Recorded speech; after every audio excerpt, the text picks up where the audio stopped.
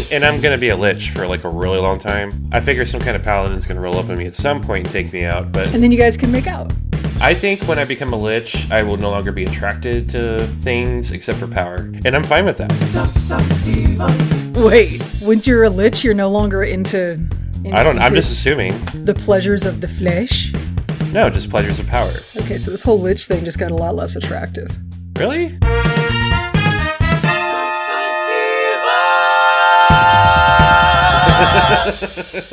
Anyway, okay, this was a weird conversation, and I blame you. It's always my fault, isn't it? Yeah. Yeah. Happy Pride. Happy Pride. So, hey, let's intro a show real quick, and then we'll talk about the whole Pride thing. Sure. Okay, hold on 1 second. Oh, my God. That's hot. Look, did you know that fucking pine trees make pollen? What? Yeah, it's everywhere. That's news to me. Here's the thing, is I'm not super allergic to it. It just is a substance in the air that my sinuses are like, about, you know? And yeah. So this isn't it's an attempt at arboreal bukkake, but like, I'm so used to so much worse. It's like, aw, look at you with your little bukkake. Yes, it's a thin, prickly bukkake, which is not my favorite. Prickly? Isn't it prickly? Prickly? There shouldn't be anything prickling you. Or are you talking about pine trees? You know what? Yeah. I'll take whatever I can get. You know what? Let's just move on. Okay. Yeah, okay. Yeah. Hey, everybody. Welcome back to Dark Side Divas, the podcast where a woman and a gay man express their opinions about Star Wars. My name is Stephanie. I'm the woman half of the show. And oh my God. I have a co-host. His name is... Hey everybody, I am Chris, and I am that homo dun dun dun dun dun dun dun dun dun sexual. And yes, remix. Come and on. Stephanie, Carabas, they came from behind.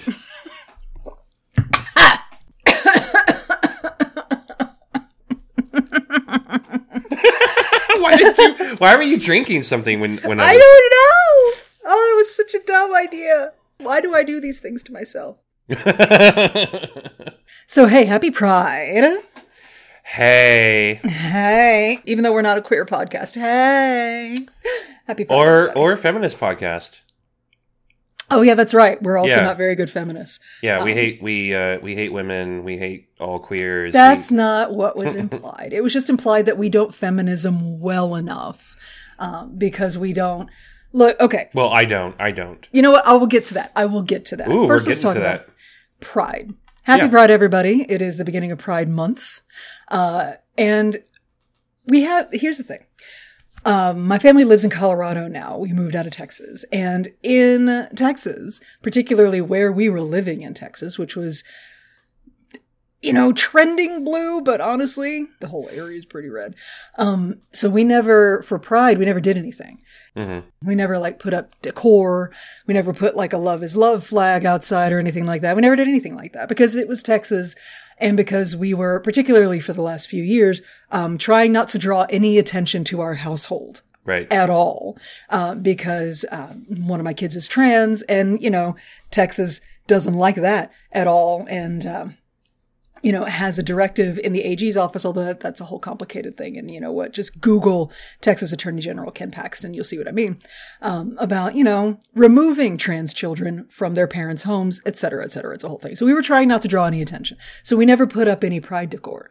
But yesterday we, as a family, because we're in Colorado now, went out to a store in public, gathered pride items off of shelves, carried them in our hot little hands around the store without a care in the world, purchased them, got a smile and a celebratory hell yeah moment from the cashier, left, put them up there on display and visible from outside of our house.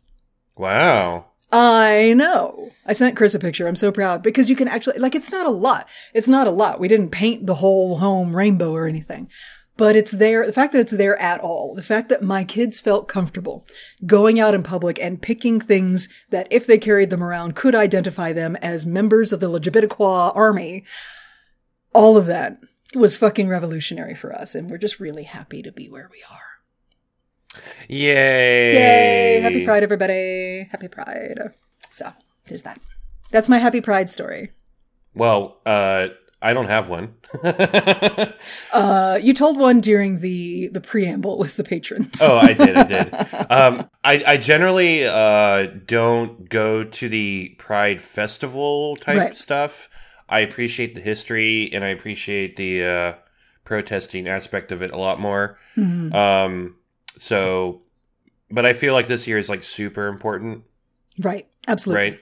Yeah. Mm-hmm. But I'll say this for those of y'all that are going to participate: please be very, very careful and be very vigilant, and don't just show up. Be aware, and don't just. I mean, look, I don't usually have problems with people that are just going to go to some sex party and be ridiculous and bang, but you can do that year round, right?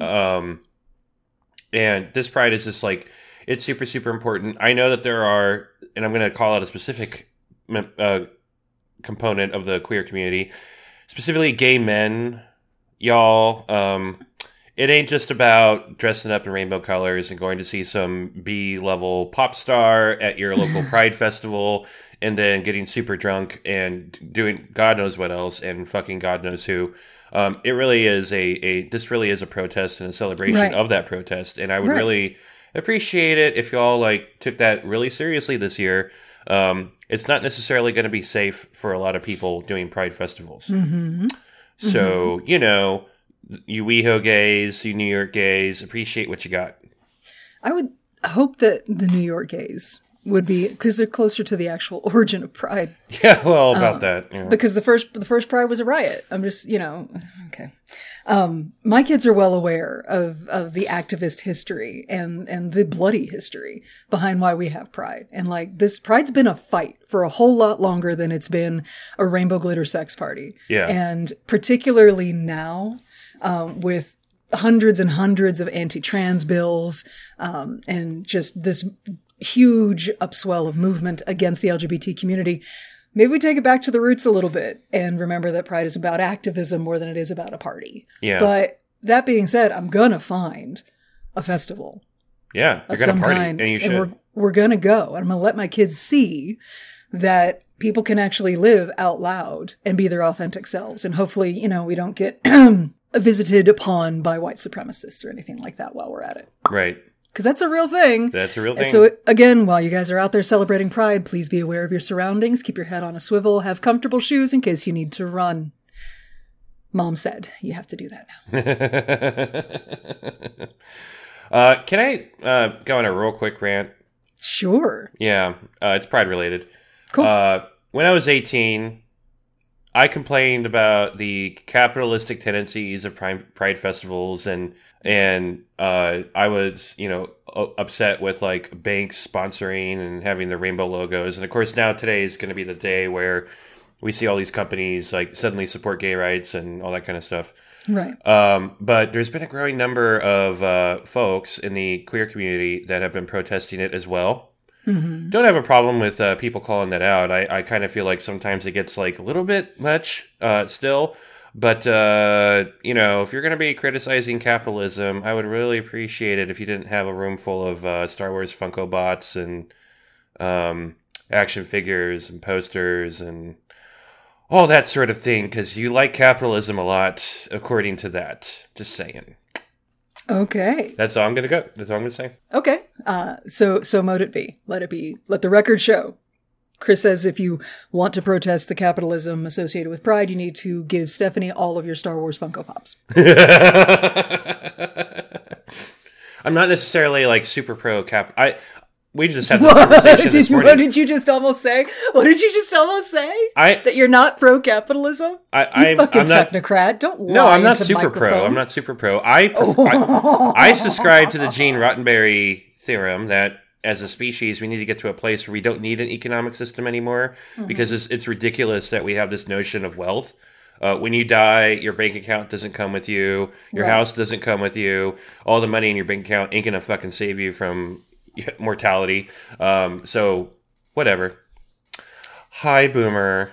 We have a Boomer among us. I was wondering, because I saw her little tail go under your chair like 10 minutes ago, and I'm like, that can't be good. It was she's been circling me like a shark but instead of my blood, she demands cuddles. Blood too. Today, this Let morning. there be blood. In this moment, it's all about the cuddles. See, patrons, she's right here. We're just going to do this for a hot minute. Yeah. Okay, so about how we're not very good feminists. Look, y'all remember the premise of the show, right? That here on Dark Side Divas, you know what? Let me just explain. What we're doing on this podcast is we're watching through the entire Star Wars visual story in chronological order. So pause that spiel. So we're watching in chronological order, which means we're talking about it in chronological order. Now, sometimes we will refer to stuff that has happened later, particularly if it's material that we know extremely well. I'm referencing the original trilogy all the time. Oh, yeah. Because I grew up on it. That's like in my blood, right? We're going to have a hard time not just literally quoting the entire fucking trilogy. Yeah. Yeah. But, we'll jump off that bridge when we get to it. So when we go through this material, we go through it from the perspective of where we're at right now, of our chronological journey, because so much of our perspective on the visual story is changed by the fact that we're going through it in chronological order. So if we fail in your eyes to comment on certain aspects of the material, particularly the feminist aspects of the material while we're going through it, that's because we haven't gotten to that yet. Yeah. I'm sorry that we're not commenting on exactly how many episodes of Rebels pass the Bechdel test. Just because we praised last episode where it absolutely fucking did, and it was fucking amazing. We see these two women go on this fantastic death-defying space adventure. Yeah. If we're not commenting on the entire series, that's because we're in season 1. Hang out with us long enough, we'll get to the end of Rebels, and then we will comment on the whole series. I promise. We'll get to it. Like, have some patience. Yeah, but, may I recommend y'all, if you don't believe us, may I recommend you either listen to our Revenge of the Sith episodes, where we pop the fuck off about that, or about George Lucas and women. And then, of course, on Marvelous Divas, we started off talking about the Bechdel test, specifically with the Agent Carter show, and you see me get educated in real time, because there's a lot of stuff I didn't know that Steph taught me. And like women being allowed to eat on screen. On screen, yeah. Yeah. How that's not a thing. Which helps me really appreciate Gilmore Girls a lot more, because that's all they fucking do is eat on screen. So, cool. Yeah, Gilmore Girls most likely learned it from Golden Girls. Golden Girls made a very specific, deliberate point about it. God, I want cheesecake right now. Cheesecake. Oh, cheesecake. Boomer, fuck off. Still circling. Did Boomer get lost in the room? She's over there. Yeah, but for a bit she was looking around like, holy shit, where am I? Yeah, no, that's her constant state. All ginger cats share a single brain cell. She just forgets to sign up for her time slots. Sure. God, it must be... What a life. What a great life. I know, right? Oh. Not a care in the world.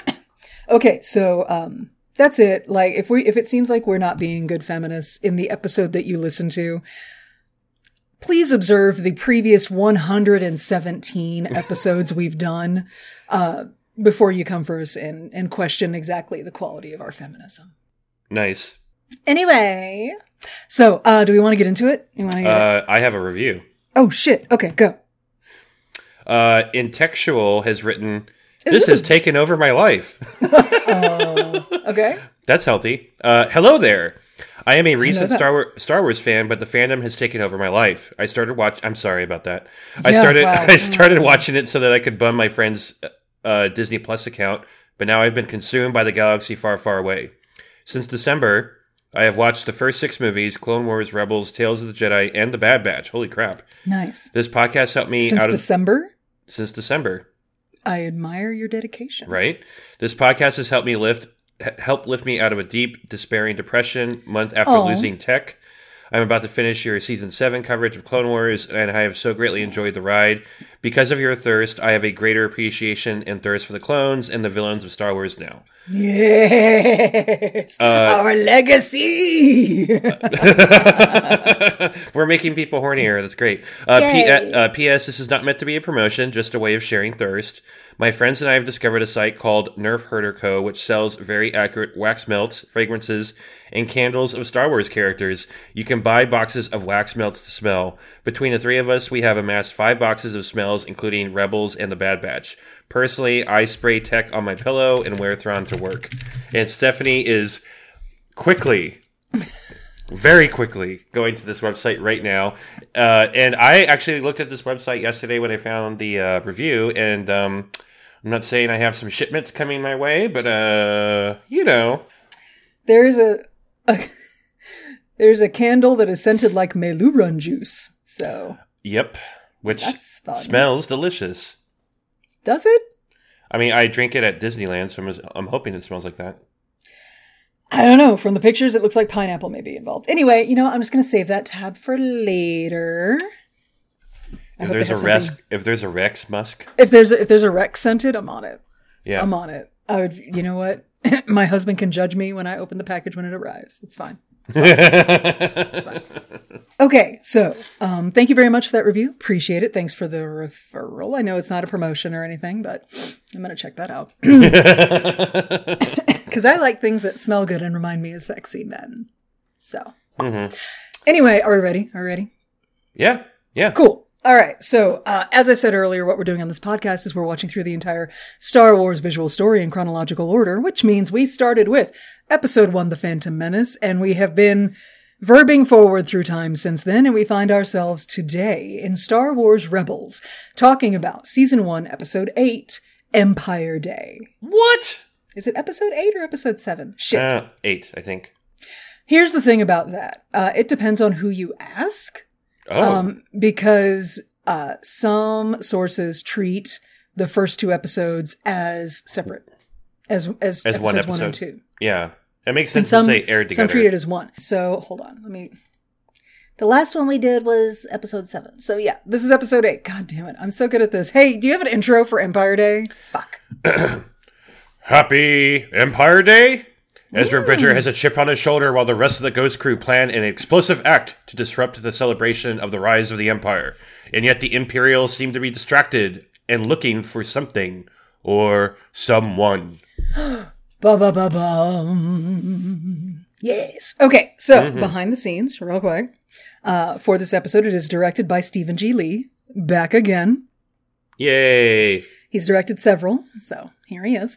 But the writer for this one, this is not his first. He also previously wrote for Rise of the Old Masters. But I don't think we talked about him in detail, so here we go. Henry Gilroy is the writer for this episode. He has 53 writing credits. They are all animation.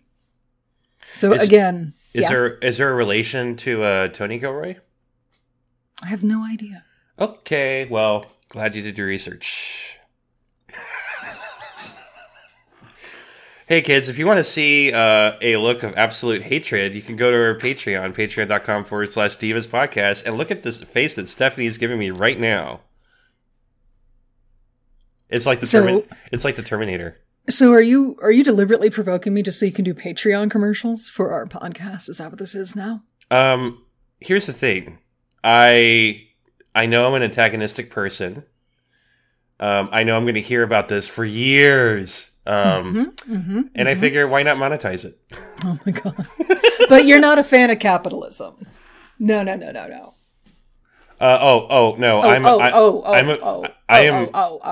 I'm addicted to the fame. I live for the applause. Oh, shit. Fuck you, Steph. God Never getting out of your head. Okay, anyway, Henry Gilroy, no known relation to Tony Gilroy, has written for a lot of animation and a lot of Disney. Here we go. He's written for Tasmania, The Wacky World of Tex Avery, the Timon and Pumbaa series, the Lilo and Stitch series, The House of Mouse, G.I. Joe Renegades, Hulk and the Agents of Smash, Good Lord. Ultimate Spider-Man, and Dragons the Nine Realms, my particular faves from his, and this is just highlights. He's got a lot. But my particular favorites from his list are Super Robot Monkey Team Hyperforce Go. What the fuck? Never watched a single episode. I just love to say the name. He also wrote for Batman the Animated Series. Which one? Batman, the original? Animated Series. Like our Batman? Kevin Holy Conroy, Mark shit. Hamill. Yeah. Yeah. Okay, so he's been in the biz for a bit. For a hot minute. Yeah. Yeah. He also wrote on the screenplay for Mass Effect Paragon Lost. Did you ever see that? I've never seen that. Oh, girl. Okay, so it's an anime that is set right before, not too terribly long before Mass Effect 2. It follows the traumatic backstory of one James Vega. I know. What? Uh-huh. So yeah, it's got Freddie Prinze Jr. Voicing James Vega for this anime. It also has like half the cast of Critical Role in it. Yeah, no, it's good. It's real good. I need to be squeezed by Mr. Vega's arms. Oh my God. Anyway. Please. My God. God, I love him. Anyway, so Mass Effect Paragon Lost. 10 out of 10 recommend if you're a Mass Effect fan. Ultimately, Henry Gilroy has in his career written 21 episodes of Clone Wars, and we will see him connected to 16 more episodes of Rebels. So, Cool. Dude knows what he's doing. Full credit to writers. Huh? Yeah, how about the We like writers? writers. Yeah, Yeah. we love writers, and we support the writer's strike. It's almost like without writers, we wouldn't have any of this glorious material to fan over. So maybe they should be paid a living wage and recognized for their work. Same. Crazy. We support the writer's strike. Okay. Do you have anything before we get into this up? I got shit. Cool. All right. So I'm just here to talk about Star Wars. The episode opens with no TIE fighter scream, and I try to process my disappointment. We do get a lovely long shot of Lothal's sort of endless sweeping prairie situation. It's very, very Kansas, very Wizard of Oz pre-colorization. Oh, I love that. Yeah. But we do see like a ship flying over what is a clear, it's a truck stop, right? Right. Like it's a small town. It's a truck stop. It's really strong Wild West vibes because you had all these little like outpost towns that would pop up along railways, along fucking wagon trails and shit like that, just in the middle of the fucking prairie in the American Midwest during the whole push across the continent thing. So that's the vibes that we're serving here. But where we are is Old Joe's Pit Stop. Or, as it was known behind the scenes by the production crew, Jothal. I love that. Because it's Old Joe's and it's So Old are we? Jothal. This is like the Buc-ee's of Star Wars. Yes, absolutely. I love that. Absolutely. Y'all, if you don't know what a Buc-ee's is real quick, if you're driving on some freeway in some rural place and you see this like massive, what looks like super shopping complex, but it's actually a gas station, that's Buc-ee's. It's amazing. Isn't it just a Texas thing? No, I found there was one in Oklahoma. Nice. I have Oklahoma. I've seen one in Colorado. Huh. But it's like out there. It's like it's not near you at all. Right, because everything's very close together where I am. So there's no need for this island of light and technology where you can buy beaver nuggets and beef jerky and also take a shower, like all this shit. Yeah, Buc-ee's yeah. is amazing, you guys.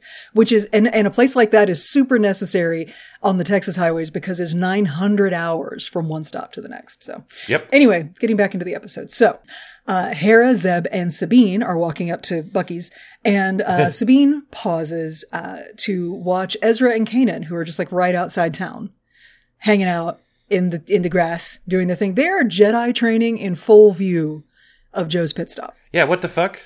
Yeah. So much for discretion.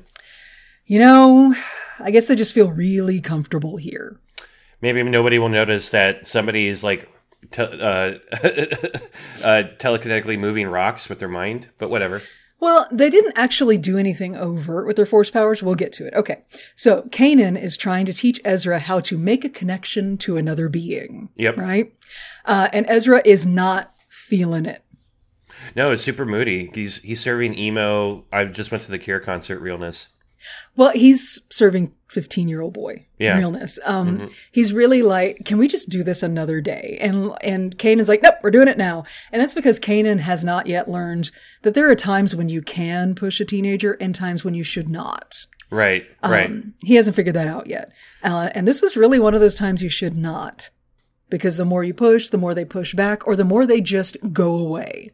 So yeah. Also, I would think maybe, if you were born and taken into the Jedi Order at an early age, that maybe you would be less of a bitchy teenager.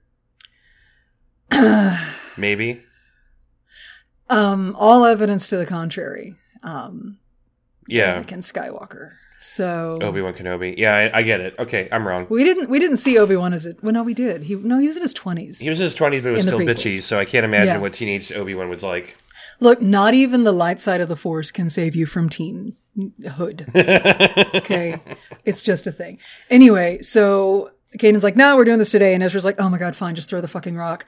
So Kanan throws a rock into the grass, and out pops a Lothcat. Hello, Lothcat. Hold on, I'm trying to get it to do things. Okay, it's not doing the angry noise. For those of you who are not watching the visual version of this, a while back, Chris got me this Lothcat, and it makes noises. And I'm trying to get it to do like the angry noise, because the Lothcat jumps out of the grass and it's all angry. But this, like a good cat, is not in any way.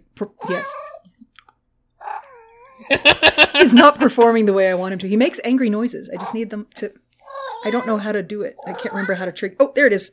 Hold on. The Lothcat jumps out and goes, ha ha.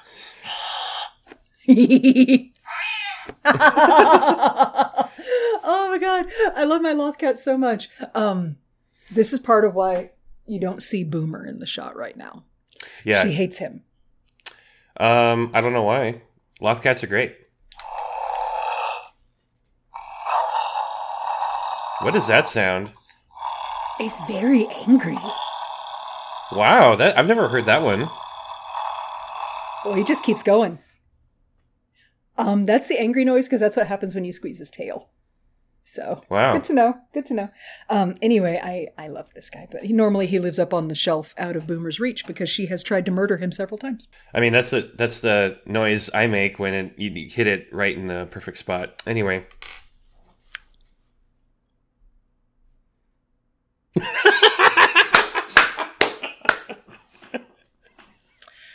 Right, so a Lothcat jumps out, and it is angry. And Ezra's like, ugh. And Kanan's trying to teach him how to connect, right? Connect to other living beings. And Ezra's like, I don't think he wants to connect right now. And here's the thing, neither does Ezra. Ezra and this Lothcat are definitely on the same vibe right now. Okay, this Loth... Are you hearing this? Yeah. It just keeps making noise. We're just going to let it keep doing that. Okay. Yeah. Anyway, Ezra doesn't want to make a connection. The cat definitely doesn't want to make a connection to sullen teenager. So they're just sort of like hissing at each other. And Kanan goes, you're resisting. He can sense it. And Ezra says, he can sense it? What is he, like a Padawan cat? Right then the Lothcat attacks Ezra. So, and like, Kanan thinks it's adorable. But when you see Ezra now on the ground with an angry Lothcat, like barely held at arm's distance from swiping at his face, the Lothcat is almost the same size as Ezra. Yeah, I always forget they're that big. They're big. Yeah, they're pretty big. Yeah. And like, Ezra's not huge, but still, like the size of a teenage boy. That's a big pet. Yeah, I'm telling you, Lothcats are built different. They're not like Tukas that you find anywhere else in the galaxy. Lothcats are different. Yeah. These are like prairie vermin-fed Lothcats. They're mean. Anyway, Ezra's not getting the point. He doesn't understand why the fuck we're all doing this. And Kanan says, the point is, you're not alone. You're connected to every living thing in the universe. But to discover that, you have to let your guard down. You have to be willing to attach to others. Pause. A Jedi preaching that you should attach? I got confused by that as well, among many other things. So what is the line, Jedi Knight, between attaching yourself a little bit or being attached too much? Like, how do you regulate that? I think what we're seeing here is what happens when a Jedi, a Force user, is not in the temple. Is not being raised in the Jedi Order, particularly the Jedi Order as we last saw them. at the peak of their hubris and corruption in the Republic. This is a Jedi in the wild. This is a feral Jedi, right? So, and he's someone who absolutely has attachment. Yeah, right? He's committing a big violation. Yeah, but who's going to call him on it? They're all dead, so it didn't really fucking matter. It's almost like without the dogma surrounding the core of your faith, you can actually practice it in a more true and organic way. See, this is why I don't like organized religion. At all. Like at all. Yeah. No. It's almost as if the philosophy is more important than the institution. Absolutely. It's almost like the rules and all of the dogma and the structure that they built around the faith became more important than the actual message of what was at the heart of it. But that's not like real life at all. No. The story never reflects anything that we're actually experiencing. So yeah, Kanan has found the value of attachment. He sees not only that it's valuable, but that it's absolutely necessary for the understanding of the Force, to be able to understand that you are in fact attached and connected to everything around you. That you can't hold yourself apart, or you are depriving yourself and the Force of that connection. So Jedi, make those connections. Hey. Yeah, so there aren't any others. In the future, as far as Kanan knows, he's like when Luke rebuilds the Jedi Order and it thrives, and there's all these Jedi everywhere, and he certainly doesn't repeat the same mistakes and gets anyway, we'll talk about that later. We will talk about it when we get to it. Anyway, so while Kanan's talking, the cat is soothed, and so am I, and it calms down, and it's like, hold on, it's going, come on, do it, do the thing. God damn it, this cat. Do it again. Oh.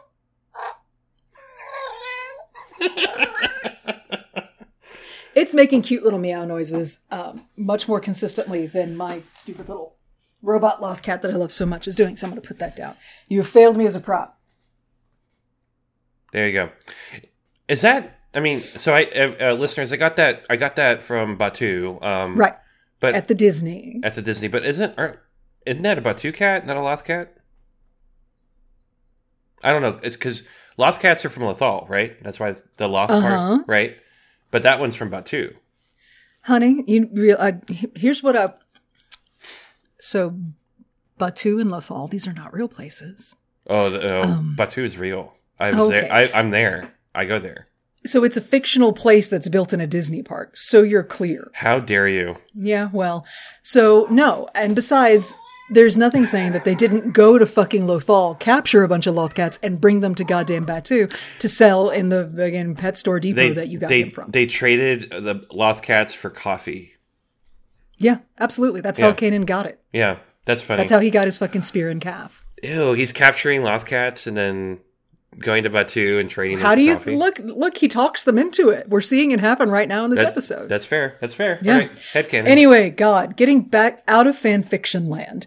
The self-insert AU that you live in. Let's get back into this episode.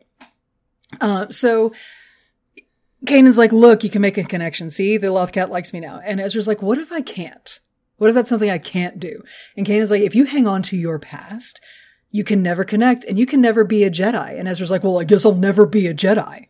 What a bitch. Look, it's not a good day. Ezra is extra prickly. Yeah. And he says, today's not a good day. Today's never a good day. It's Empire Day. Empire Day? Know. It's like it's the name of the episode or something. And then we see TIE fighters suddenly appearing in the air. And Kanan's like, uh-oh, that's not good. And I got my TIE fighter scream. Yeah. That's exciting. And then, and then we get the Rebels title. What? Empire Day. They're confused to see this many TIE fighters out this far. Lothal is really far away from the capital city. Right. So we get a shot of the exterior of Joe's pit stop, and I had to pause. Of course you did. Because we get a ding on the nose art counter. Right. What? Yeah. We're in Rebels. We get... Cast your minds back, y'all, back to Clone Wars, where we would count every time we saw nose art on one of the Republic gunships, right? Yeah. So the the front of Joe's Pit Stop, the sign for Joe's Pit Stop is the nose and wings of a Republic gunship, but it's not just any Republic gunship. According to the nose art on the front, this is the Crumb bomber. What? The nose art on the front is Salacious B. Crumb holding a bomb. The fuck? Now, this is one of those meta moments because obviously in Clone Wars, in the story of Clone Wars, they don't know who the fuck Salacious B. Crumb is. Right. That's a monkey lizard, a Kowakian monkey lizard that shows up in the original trilogy. But it's so cool that Salacious B. Crumb is the nose art. And in Aurebesh, next to Salacious B. Crumb, it says, laugh this off. So, like a bomb, you gotta laugh off this bomb. Anyway. So yeah, ding on the nose art counter for Joe's Pit Stop. But then you get inside and there's so much Clone Wars era junk in here. Oh my gosh, yeah. There are clone trooper helmets, like behind the bar and stuff. All the light fixtures inside are pit droid heads. Mm-hmm, mm-hmm. Shit like that. It's so fucking cool. They clearly had a really, really fun time, like putting together Joe's Pit Stop. So I hope it's like a greatest hits of Clone Wars stuff. It's so cool. For the animators. So cool. Yeah. So what are these TIE pilots doing? Okay, so this confused me. So first of all, the TIE fighters land. Okay. Uh-huh. And then right outside. Right outside. Like, okay, girl, you're not going to pay for parking. Okay. Nope. And they go into the cantina. Everyone's inside. And the pilots start interrogating people. I'm like, what the fuck are they? They're pilots. They're not investigators. They're fucking pilots. They wearing those stupid ass black helmets with the hoses coming out the front, connected to their back. And it's so awkward to like even hear them, much less have a whole conversation with them. One of them has a data pad that has a Rodian on it, and they go up to one of the other Rodians in the canteen. Are like, "Is it the same one?" Nope. They're totally. It's a racial profiling. Yeah, racial profiling. Yeah. Ezra sees that they're interrogating people, asking about him, and Ezra says a name as if he recognizes the picture. He recognizes the picture. Tasibo. Tasibo.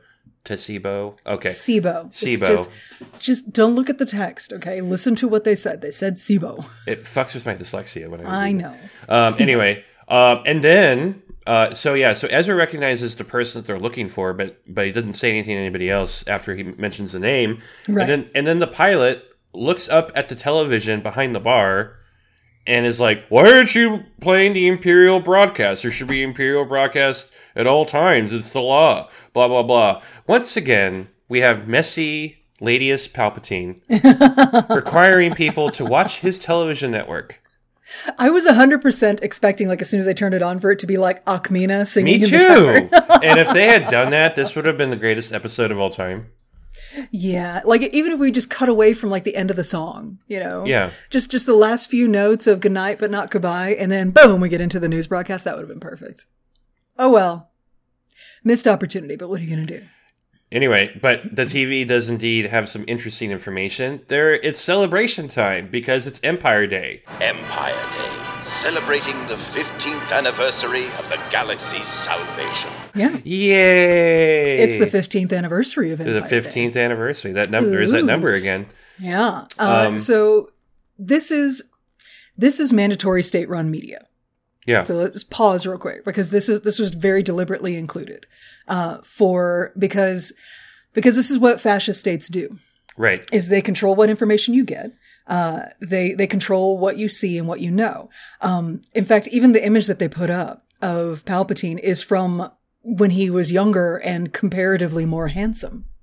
Than his like post Mace Windu disfigurement, right? Right. And that is also something that actual dictators and real world state run media do. They put their most flattering footage and pictures up, and that's all you ever see. I mean, same. But there's a difference between your Instagram and I was talking about my Grindr, but sure. Okay. And what you communicate to the entire country that you're subjugating. So this is where we really start to see that the use of media is a big deal in Rebels. Right. Because they're showing through the telling of the story how truth can be twisted and how it can be manipulated into something that doesn't even resemble itself, and used to control the public. The public's opinion is fed to them by the fascist state-run media. And that's the story that we're telling in this kids show But don't worry, guys. There's no politics in Star Wars. Nope, none whatsoever. Certainly no new parallels. No parallels to anything that actually happens in the real world. Did you notice the news ticker at the bottom of the screen? I did. I had a hell of a time reading it, though. Yeah. So it scrolls by. I did not. Sorry, I'm not this dedicated. I didn't pause and freeze frame to translate it because I didn't need to. Because StarWars.com told me what was in that news ticker at the bottom. Nice. The news ticker at the bottom, like any good news broadcast, it'll have another breaking news story going by in the ticker at the bottom. Yeah. And this one tells the tragic story of the Boo Boo Farm and how they were attacked by rabid lothcats. So that's a real thing. I love that. The Boo Boo Farm. The Boo Boo Farm. Rabid Star lothcats. Wars. Rabid fucking lothcats. Also, the voice for this, the propaganda guy voice. Yeah. For this is a character that we'll actually learn more about later. Right now, he doesn't have a name. And I had a fucker of a time trying to find out who did the voice. Because on Disney Plus, you get to the credits at the end, because it's not credited on IMDb, who's doing the voice on this broadcast, right? Right. So I'm like, okay, maybe it'll be in the credits on the episode. You get to the credits on Disney Plus, the credits are in German. Yay. They credit the German dub actors. So I'm like, God damn it, I had to go to my other source for episodes that is certainly 100% legal and go to those credits, still not credited. So then I'm like, I'm going to fucking find out who this was. I had to dig. I found an interview with Dave Filoni about this episode where he confirms that is Steve Blum. Nice. That's the voice of Zeb who is doing the broadcast. God damn it.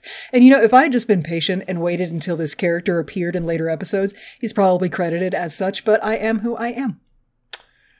Master and Mouse, I would like to apologize for the implication that Stephanie may have watched one of your IPs on something other than your platform. I wouldn't have had to if you didn't have your fucking credits in German. I fucking hate that. I hate the...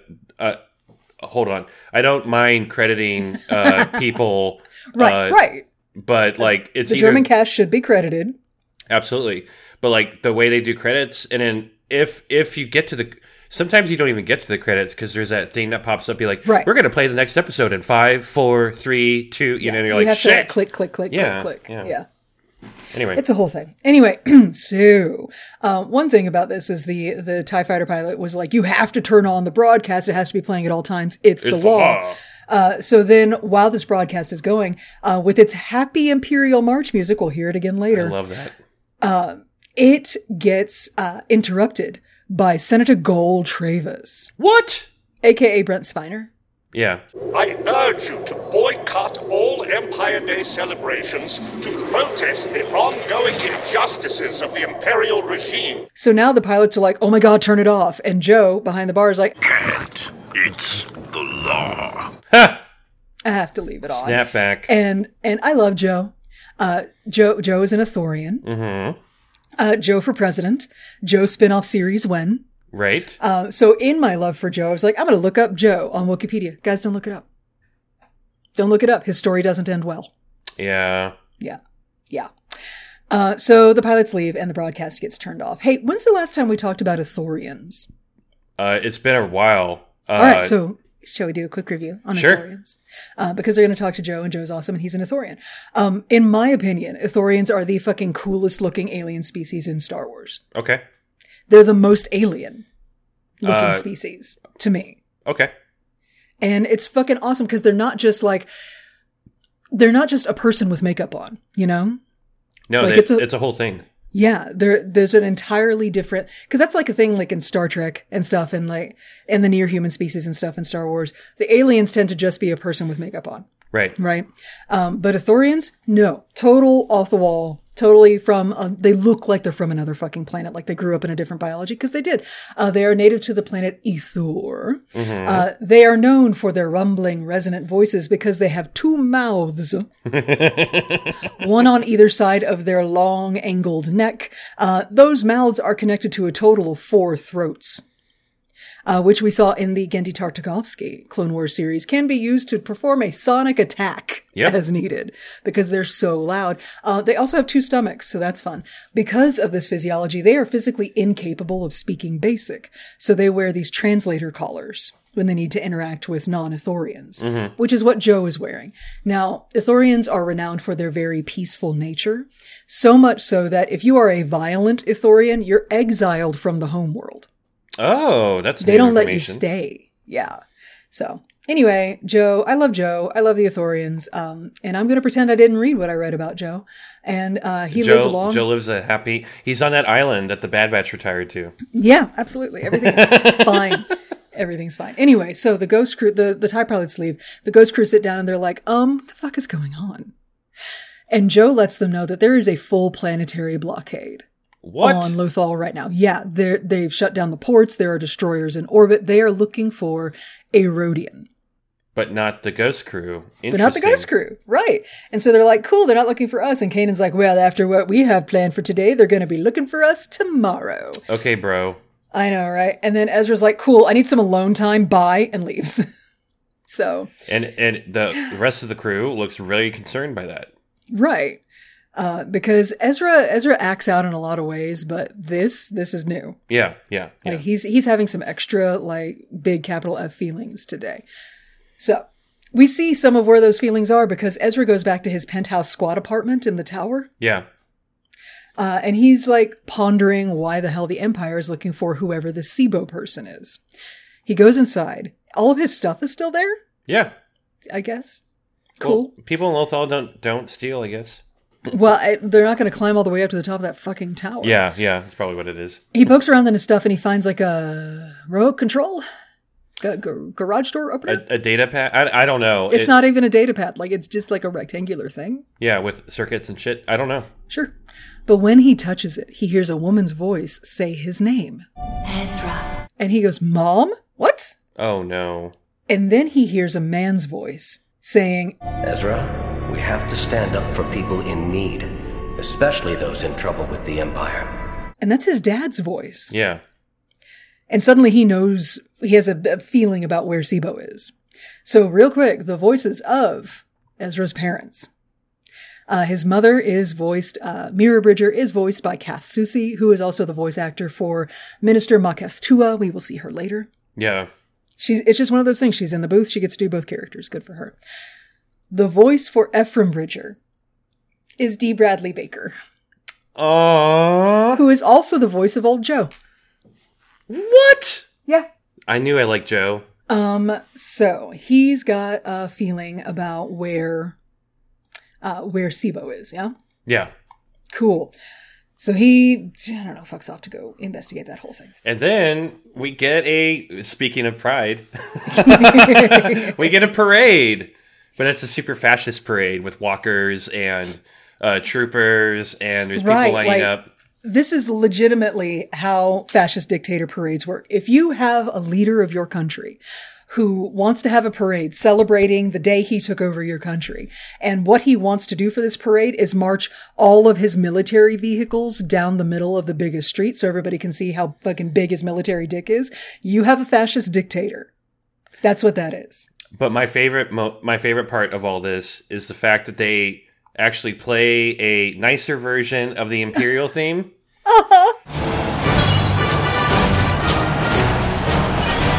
And I'm like, what? I don't like it. Oh my God. Because it is identifiably the Imperial March. Yeah. But it's like, happy Imperial March. And this kicks off a thing that I think Filoni has been doing this for a bit, where he'll incorporate music into the actual scene and make it like a real thing. Yeah. I fucking popped off when I saw the Mandalorian Coruscant episode, and I heard them play the Resistance theme in the background. I fucking love that. Love it. Love it. So yeah, it's Empire Day. It's the Empire Day Military Might Parade with its weirdly happy, scary music. And we get to the front, we see who's sort of running the festivities. It's Commandant Oresco. Apparently super honored that he was allowed by Governor Price to organize the festivities. And then there's Minister Maketh Tua. Remember her from the Droids in Distress episode? Yep. Yeah, it's her. And she's like, yes, the governor is so excited to be with you. She does a whole speech, right, to the crowd, where we learn that Governor Price, there's a Governor Price, by the way, who's in charge of Lothal. Yeah. We have not met this person yet. We learned that Governor Price is a she, her. So that's fun. But she couldn't be here today because she was invited to Coruscant to celebrate with the Emperor himself. Oh! Translation, we may never see Governor Price. Yeah, so she's been called to the carpet. She may or may not be back, but anyway, so the minister is giving like speeches and shit. We see Agent Callus, which he's hard to recognize because his helmet covers his mutton chops, but he's there. And he is harassing Rhodians in the crowd. Again, we're racially profiling. Yeah. But he's harassing Rhodians in the crowd, comparing them to the picture. The most Rhodians... Okay, real quick about Rhodians. Let's go back. So Rhodians are a typically green-skinned reptilian humanoid species native to the planet Rhodia. They have evolved in swampy environments. You know, we've been to Rhodia before, way back in Clone Wars. Oh my God. Like 5 years ago. Right? The Rhodians are known for their large pupil-less eyes that are capable of seeing in the infrared spectrum. So that's cool. They have 2 saucer-like antennae on their heads for detecting vibrations, and they have long-fingered hands with suction cup fingertips, the many, many applications of which we will not speculate on out loud. Huh. Suction cup fingertips. I mean... Well-known Rhodians that we have met thus far range from the Honorable Senator Onaconda Farr, from back during the Clone Wars era, to the wannabe dastardly but mostly dying on the floor of a cantina bounty hunter named Greedo. Aww. So, Han shot first. Hashtag Han shot first. Yes, Han shot first. Anyway, so he's looking for anybody with green skin, big eyes, and saucers on their heads, right? But the particular Rhodian in his picture has more of a yellow-green tint, so he doesn't quite match to all these other Rhodians. Yeah, and if you're wondering how many varieties of colors Rhodians come in, according to Star Wars, it's over 100. Really? Yeah, there are like many different shades of Rhodians. There's many shades of green. There's I want to say there have been red ones. Red yeah. Rhodians, I was just about to say. I think it was a Vader comic or a High Republic comic. I don't remember what, but there was a panel with a group of Rhodians. Some of them were red, some of them were pink. I think that means they're female, Steph. What do you think about that? Look, I didn't want to get into it because there's not a female Rhodian in this episode, but it specifically says on Wikipedia that you can differentiate the female Rhodians because they have mammary glands. Because they have boobs. Yeah, right. They're reptiles. Reptiles don't nurse their young. But Stephanie, how do you know if they're a woman if they don't? If they don't have fucking giblies bouncing in your face? I don't know. How could we possibly tell? For some reason, I had a sudden flash of a female Rhodian dressed like Jessica Rabbit. Uh-huh. Yeah. Yeah, there we go. Yeah. Well, that's in my brain now. Okay, yeah. So... Anyway, the Ghost Crew have arrived at the Empire Day festivities. They don't have Ezra because he's off being moody. Yeah. And they're like, "You ready to commence the festivities?" Yeah. Okay. So the minister's speech is still going. She is talking about how Lothal is just as important as every other planet. I super promise we're important out here. Okay, honey. But you know why they might actually be important? Because they build fucking TIE fighters. They do, in fact. They have a sexy new model of TIE fighter, yeah? Yeah. Hey, Steph, would you like to know about the TIE Advance version 1? I would.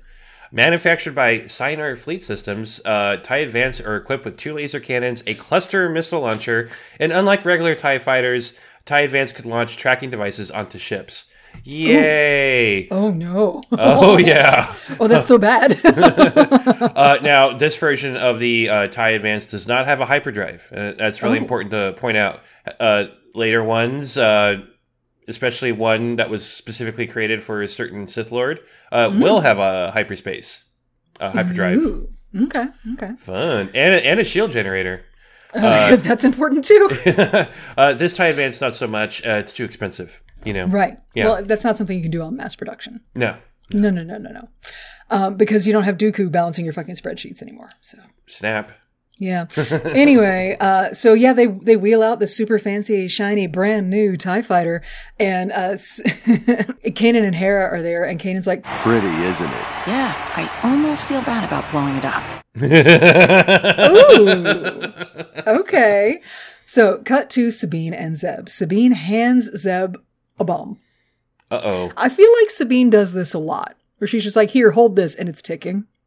Yeah. And like, that's just part of living with Sabine. And 9 times out of 10, Zeb is the one that she hands the bomb to. Right. What the fuck? She hands it to him and she's like, when I say now, throw it up in the air as high as you can. And so he's holding it and it's beeping and he's like, okay, so now it starts beeping faster. He's like, now? Beeping, beeping, beeping. How about now? And she finally goes, now. And he throws it way up high in the air. And it's fireworks. Yeah. What the fuck? Yeah, it's decorative. So I guess Sabine blows shit up, counter ding. But like, I mean, we never said the explosions couldn't be fireworks. Right. So ding, Sabine blows shit up. The fireworks are very impressive. The minister is like, oh my God, Commandant, that's so cool. And the Commandant's like, yeah, I totally did that. What a dumbass. He's stupid. So the fireworks are to distract the crowd while Kanan sneaks over to the brand new TIE fighter and plants an actual bomb on that. He's sneaking back, but he doesn't quite sneak well enough because a stormtrooper totally catches him. Dope. And we are treated to Kanan Jarrus's drunk redneck routine. I just love the Empire. They're so great. Bro, look at the fireworks. Oh my God, it's so pretty. It looks like a rainbow. Like, what are you doing? Ezra runs up right then and is like, oh my God, Dad, hi, hey. And he's talking to the stormtrooper. He goes, sorry, mister, my dad is just so patriotic, you know? Empire Day! I love it! All hail our glorious empire!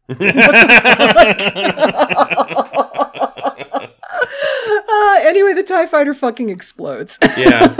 And it's still fireworks, so it's still pretty when it explodes. Yeah.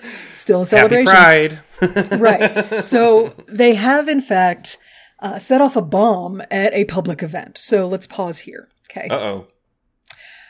I found an interview with Dave Filoni about this. Because this is like, is this an Onderon situation? Are we actually the bad guys? Are we actually terrorists here? Like, what's going on? Right? And so Dave Filoni, regarding the attack on the parade, on this TIE fighter, he says, quote, it was a challenging scene to do, especially that the rebels kind of attack during this celebration.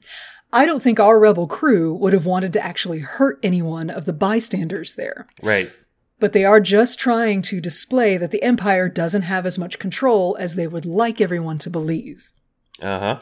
So notice where the explosion was placed. Nobody was hurt. People were frightened. The crowd is screaming and running. Right. But nobody was hurt. Whereas back during the whole Onderon situation where we're arming the insurgents, etc., that whole fucking Shadow War situation, no, people got hurt. Oh, yeah. Yeah, absolutely. Yeah. Because Saw Gerrera doesn't give a fuck. He makes everything worse. Yes, he does. He's like that special spice that ruins everything. Anyway, so the crowd is running, screaming, crying, throwing up. Callus appears. Zeb sees Callus, and Zeb is like, sweet, I want to kill him. Because remember the last time they met. Yeah, Zeb still, he has a hard-on for killing Callus. And soon he'll have a hard-on for Callus in general. It's like... Spoiler. It's like the flip side of Hot for Lasad. So. Malice for Callus? Ooh. Oh. Malice for Callus. I like it. We need to make like a 2-sticker set for that. I know. Hot for Lasad, Malice for Callus. I dig it. Anyway, so he's totally about to shoot Callus in the fucking head. But right then, surprise, the Grand Inquisitor is also here. How could you miss him? His head is so big. Right. But like, also what the fuck is he doing here? Like, why? Aren't you supposed to be out somewhere hunting Jedi? Why are you here? Right. Anyway, Kanan's like, Zeb, oh my God, if you must take someone out, would you take out the Grand Inquisitor instead, please? And Zeb's like, ugh, fine. And turns to shoot at the Grand Inquisitor. He misses, or the Grand Inquisitor, with the use of the Force, is able to sense that the thing is coming and he dodges. Either way, he doesn't get shot, shit gets blown up behind him, and the Grand Inquisitor stares at the Ghost crew with one eye twitching, and I fucking love it. He hates them so much. He's annoyed. Anyway, so now we're running from the Empire, right? Yay.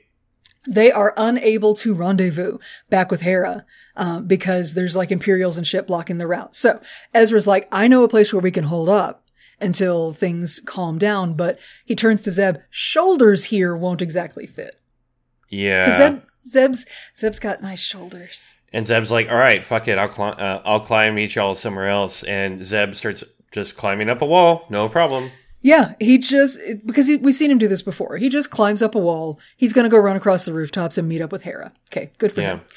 So we get a quick shot of stormtroopers running around searching for them, and Ezra is watching them through the vent. So we get a ding on the Ezra's in the goddamn walls counter. God damn it.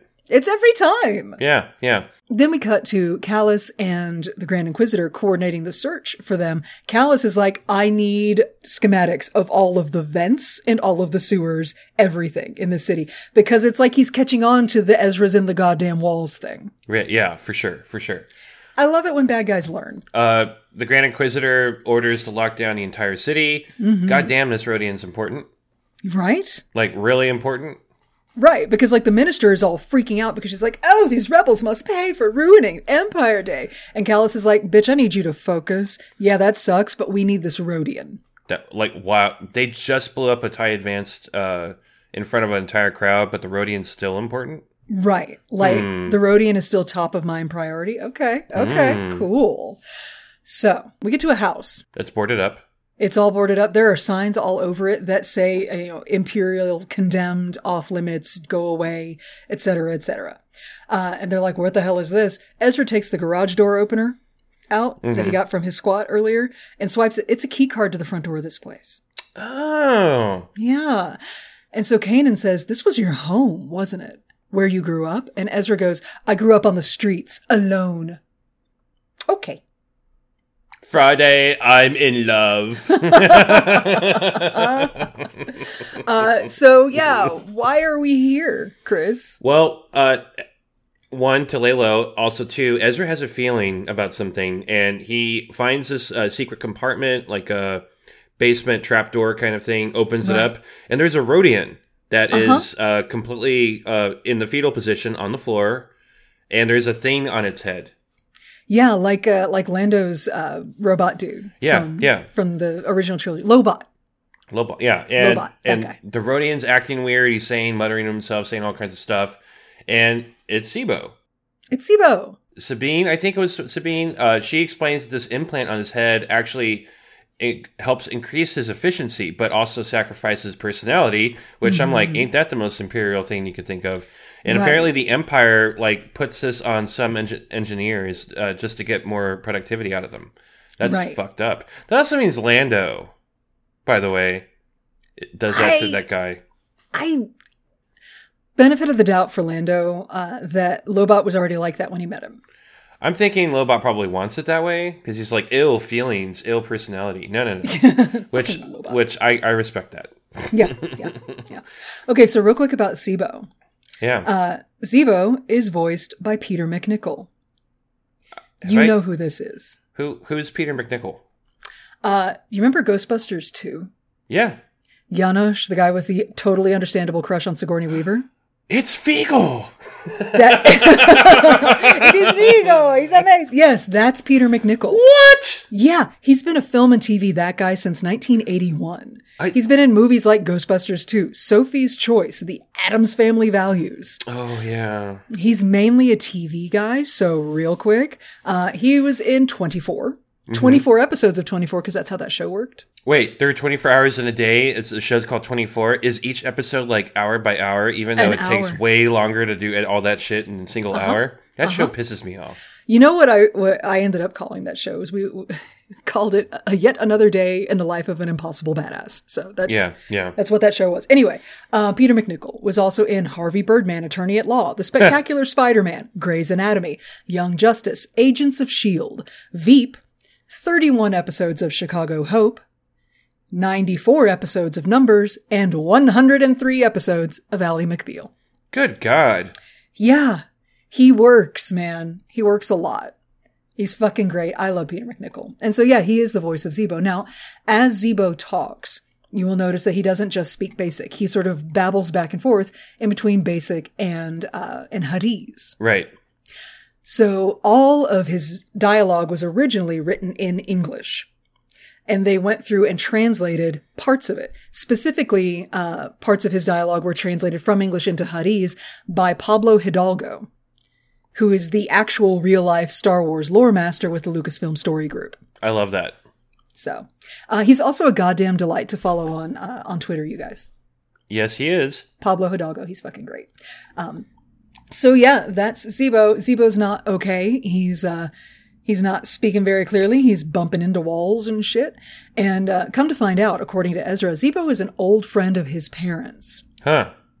Zebo went to go work for the Empire, the Imperial Information Office, after the Empire took Ezra's parents away. Plot point. Yeah. And Kanan's like, you never told us about that. Right. And like, y'all never asked. Y'all never asked why. You have just a teenage boy, just an unsupervised teenage boy that you never asked. So there's that. But anyway, Ezra goes all like tough trauma boy defensive and is like, yeah, well, they've been gone for 8 years. I've been on my own since I was 7. He's very upset. Yeah. So then Sabine starts translating the Huddy stuff that Zebo was saying. Because, by the way, remember, Sabine speaks all the languages. God damn it. He's detailing Imperial fighter deployments on Lothal. That's it. Zebo has intel the Empire doesn't want getting out. So Ezra's like, whatever, and goes stomping off to the basement. Kanan's like, are you okay? And Ezra's like, I'm fine. And Kanan's like, here's a perfectly wonderful time to reiterate my Jedi lesson from earlier. You gotta let your guard down. Thanks, Connect Kanan. with people. Kanan, really. As Ezra is disappearing into the basement, Zebo says, in basic, Ezra Bridger, son of Ephron, and Mira Bridger, born 15 years ago today. And Sabine and Kanan are like, what? That's right. Yeah. Ezra was born on the day that the Empire was born. What a fucked up parallel that is. Right. And like, birthdays are hard enough when you don't have your parents around. Oh, I wouldn't know. Yeah, right. That's a joke, y'all. I know very well. Yes. Here's this kid, right? And he has had 8 birthdays now without them. And so, yeah, the day's really hard. This is why he's been a right shithead this whole episode. Because it's fucking hard, man. Yeah. He's got big, sad, bad feelings. And they're super legit. Super legit. But his Ghost Crew family are just starting to learn about this because nobody fucking talks to each other in between episodes, apparently. So Ezra, he's down in the basement. He finds like a little disc thing. And he has like a weird Force flashback where he hears Zebo arguing with his parents. The risk you Bridgers take. Zebo say you must think of your son. He's all we think about. We're teaching Ezra to stand up for people in need. We're fighting for our son's freedom. Turns out, because Sabine comes down and is like, hey, what are you doing? And Ezra tells her, it turns out his parents used to do anti-Empire broadcasts out of their basement. And wow, so they've been fighting the Empire for a while. They had been, anti-Empire for 7 years, up until the Empire came and took them away. Because that is the dice you roll when you decide to oppose the current reigning fascist regime, is that you might get fucking black bagged and disappeared. Fucked up. It's a kid's show. That's a real thing. That's a thing that happens in real life. But there's no politics in Star Wars, remember? No politics in Star Wars. No. Meanwhile, back upstairs, Sabine pushes some buttons on the back of Zebo's head, and what happens, Chris? We get projections of schematics. We see TIE bombers, the Lambda shuttle, and a bunch of other prints, and I was like, hey, that shit looks really familiar.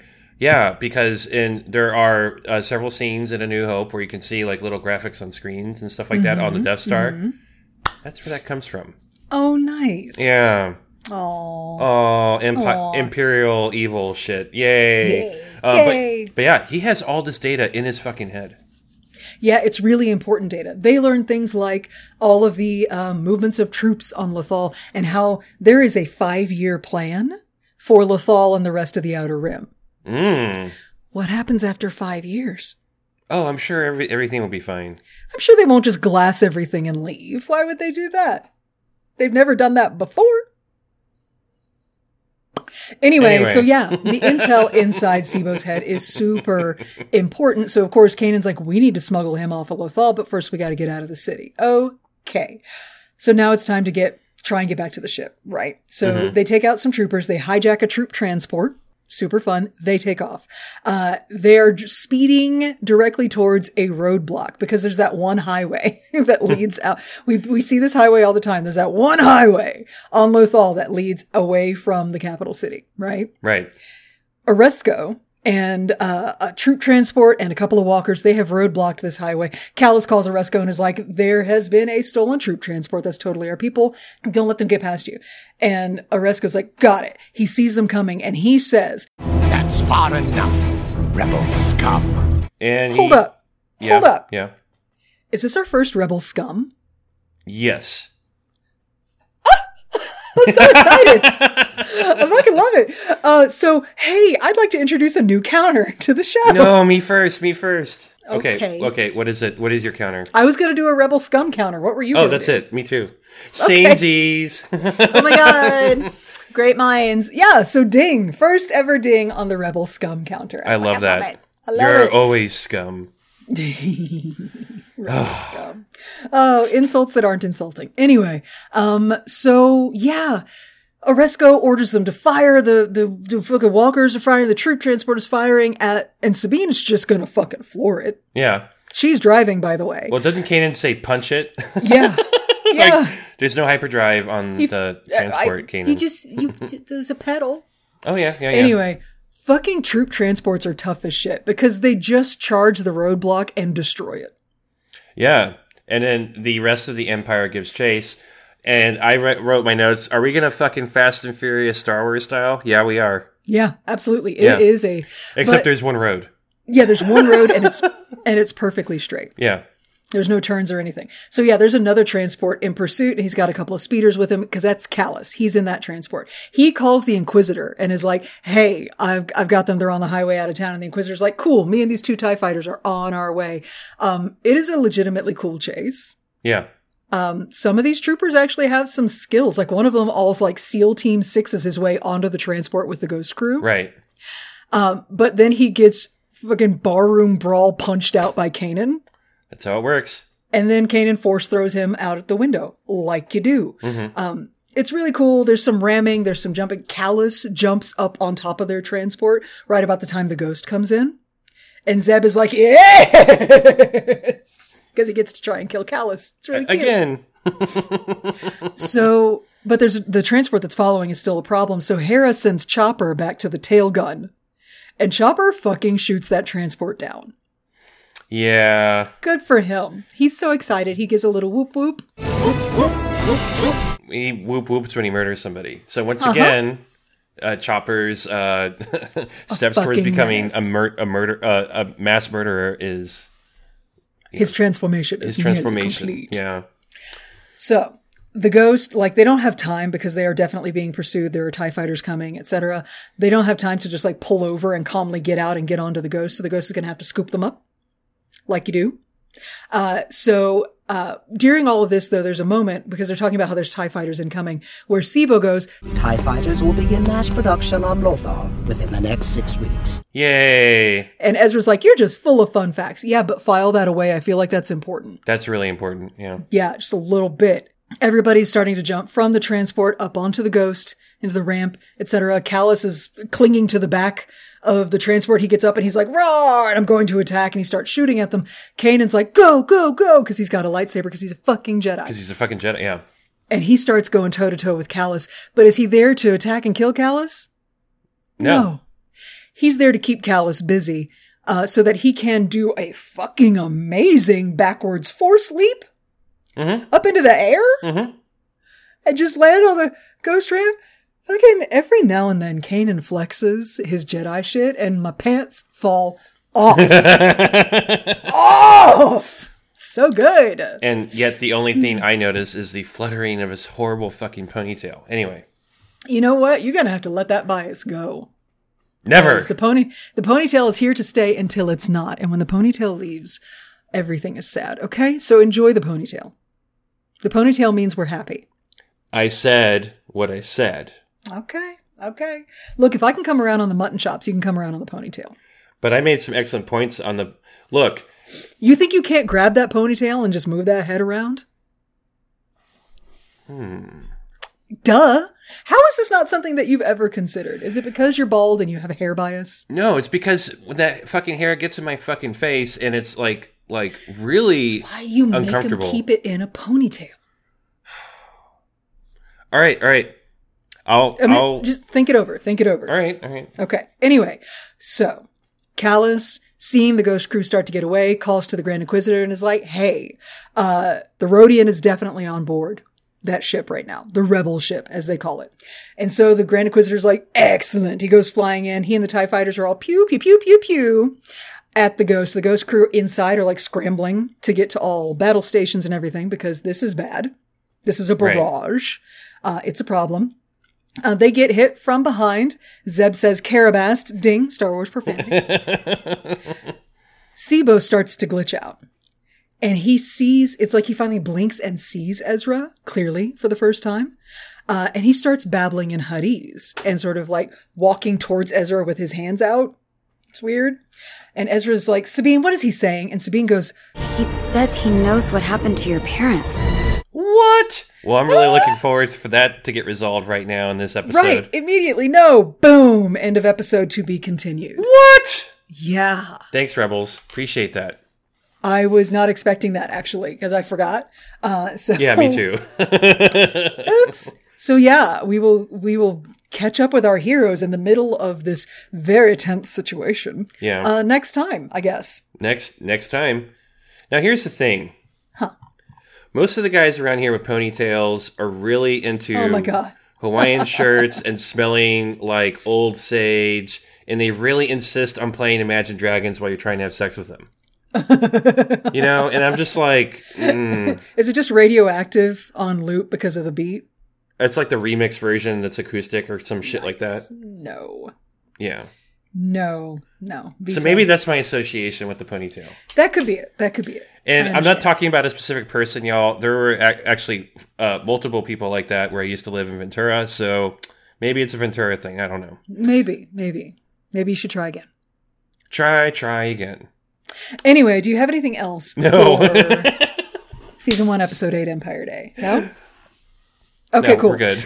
So then next time we will talk about Star Wars Rebels, Season 1, Episode 9, Gathering Forces. Oh, that's sounds like an uplifting, wonderful episode where nothing great. bad's going to happen. It's going to be great. Yeah. Nothing ominous or threatening. And yeah, we're going to try to do it internationally, y'all, because I'm going to be in France, so don't know about the internet connection situation, but it'll be interesting. But I'm bringing my equipment with me, so we'll see. There had damn well better be a beret and a baguette in the Zoom call with you. Girl, it'll be the afternoon for me, so I'm going to be wine drunk. Just to let you know. Yay! Just to let you know. Excellent. Okay, so that's it. Are we ready to outro? Yes. All right. Hey, everybody. Thank you so much for listening. We appreciate that. We appreciate you.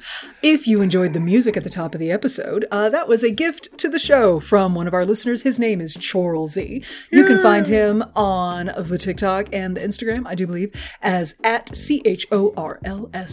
He's delightful. If you'd like to hang out with us in between episodes, we're less delightful, but funny. We're funny. And bitchy. And mean. Anyway, you can find us on all the social media, on Facebook, Instagram, Twitter, and TikTok as @DarksideDivas. Also, if you haven't subscribed to our podcast already, please fucking do so. For the love of God. No, I'm kidding. What the fuck? I don't know. I'm just trying to switch it up. We're available on any podcast platform. Just check them. Look for us. Find us. Do whatever. You're already listening to the show, so what are you waiting for? Also, we have a YouTube channel. If you do a search for Darkside Divas on YouTube.com, you'll find our channel. We're going to be doing some shows there pretty soon. Subscribe. You'll get notified about all that fun stuff. We have a swag store, redbubble.com/official divas, where we sell t-shirts of our logos and the funny shit that we say, also stickers, mugs, etc. Go look at and pay for all the things. And last but certainly not least, patreon.com/divas podcast. That's where you can go to see video, unedited versions of our show. We do special one-off stuff. We do special events. And also, we have the greatest Discord community in a galaxy far, far away. It's very true. They're fucking great, you guys. Okay, is that it? That's it. All right, then I guess we say goodbye now. Bye. Bye.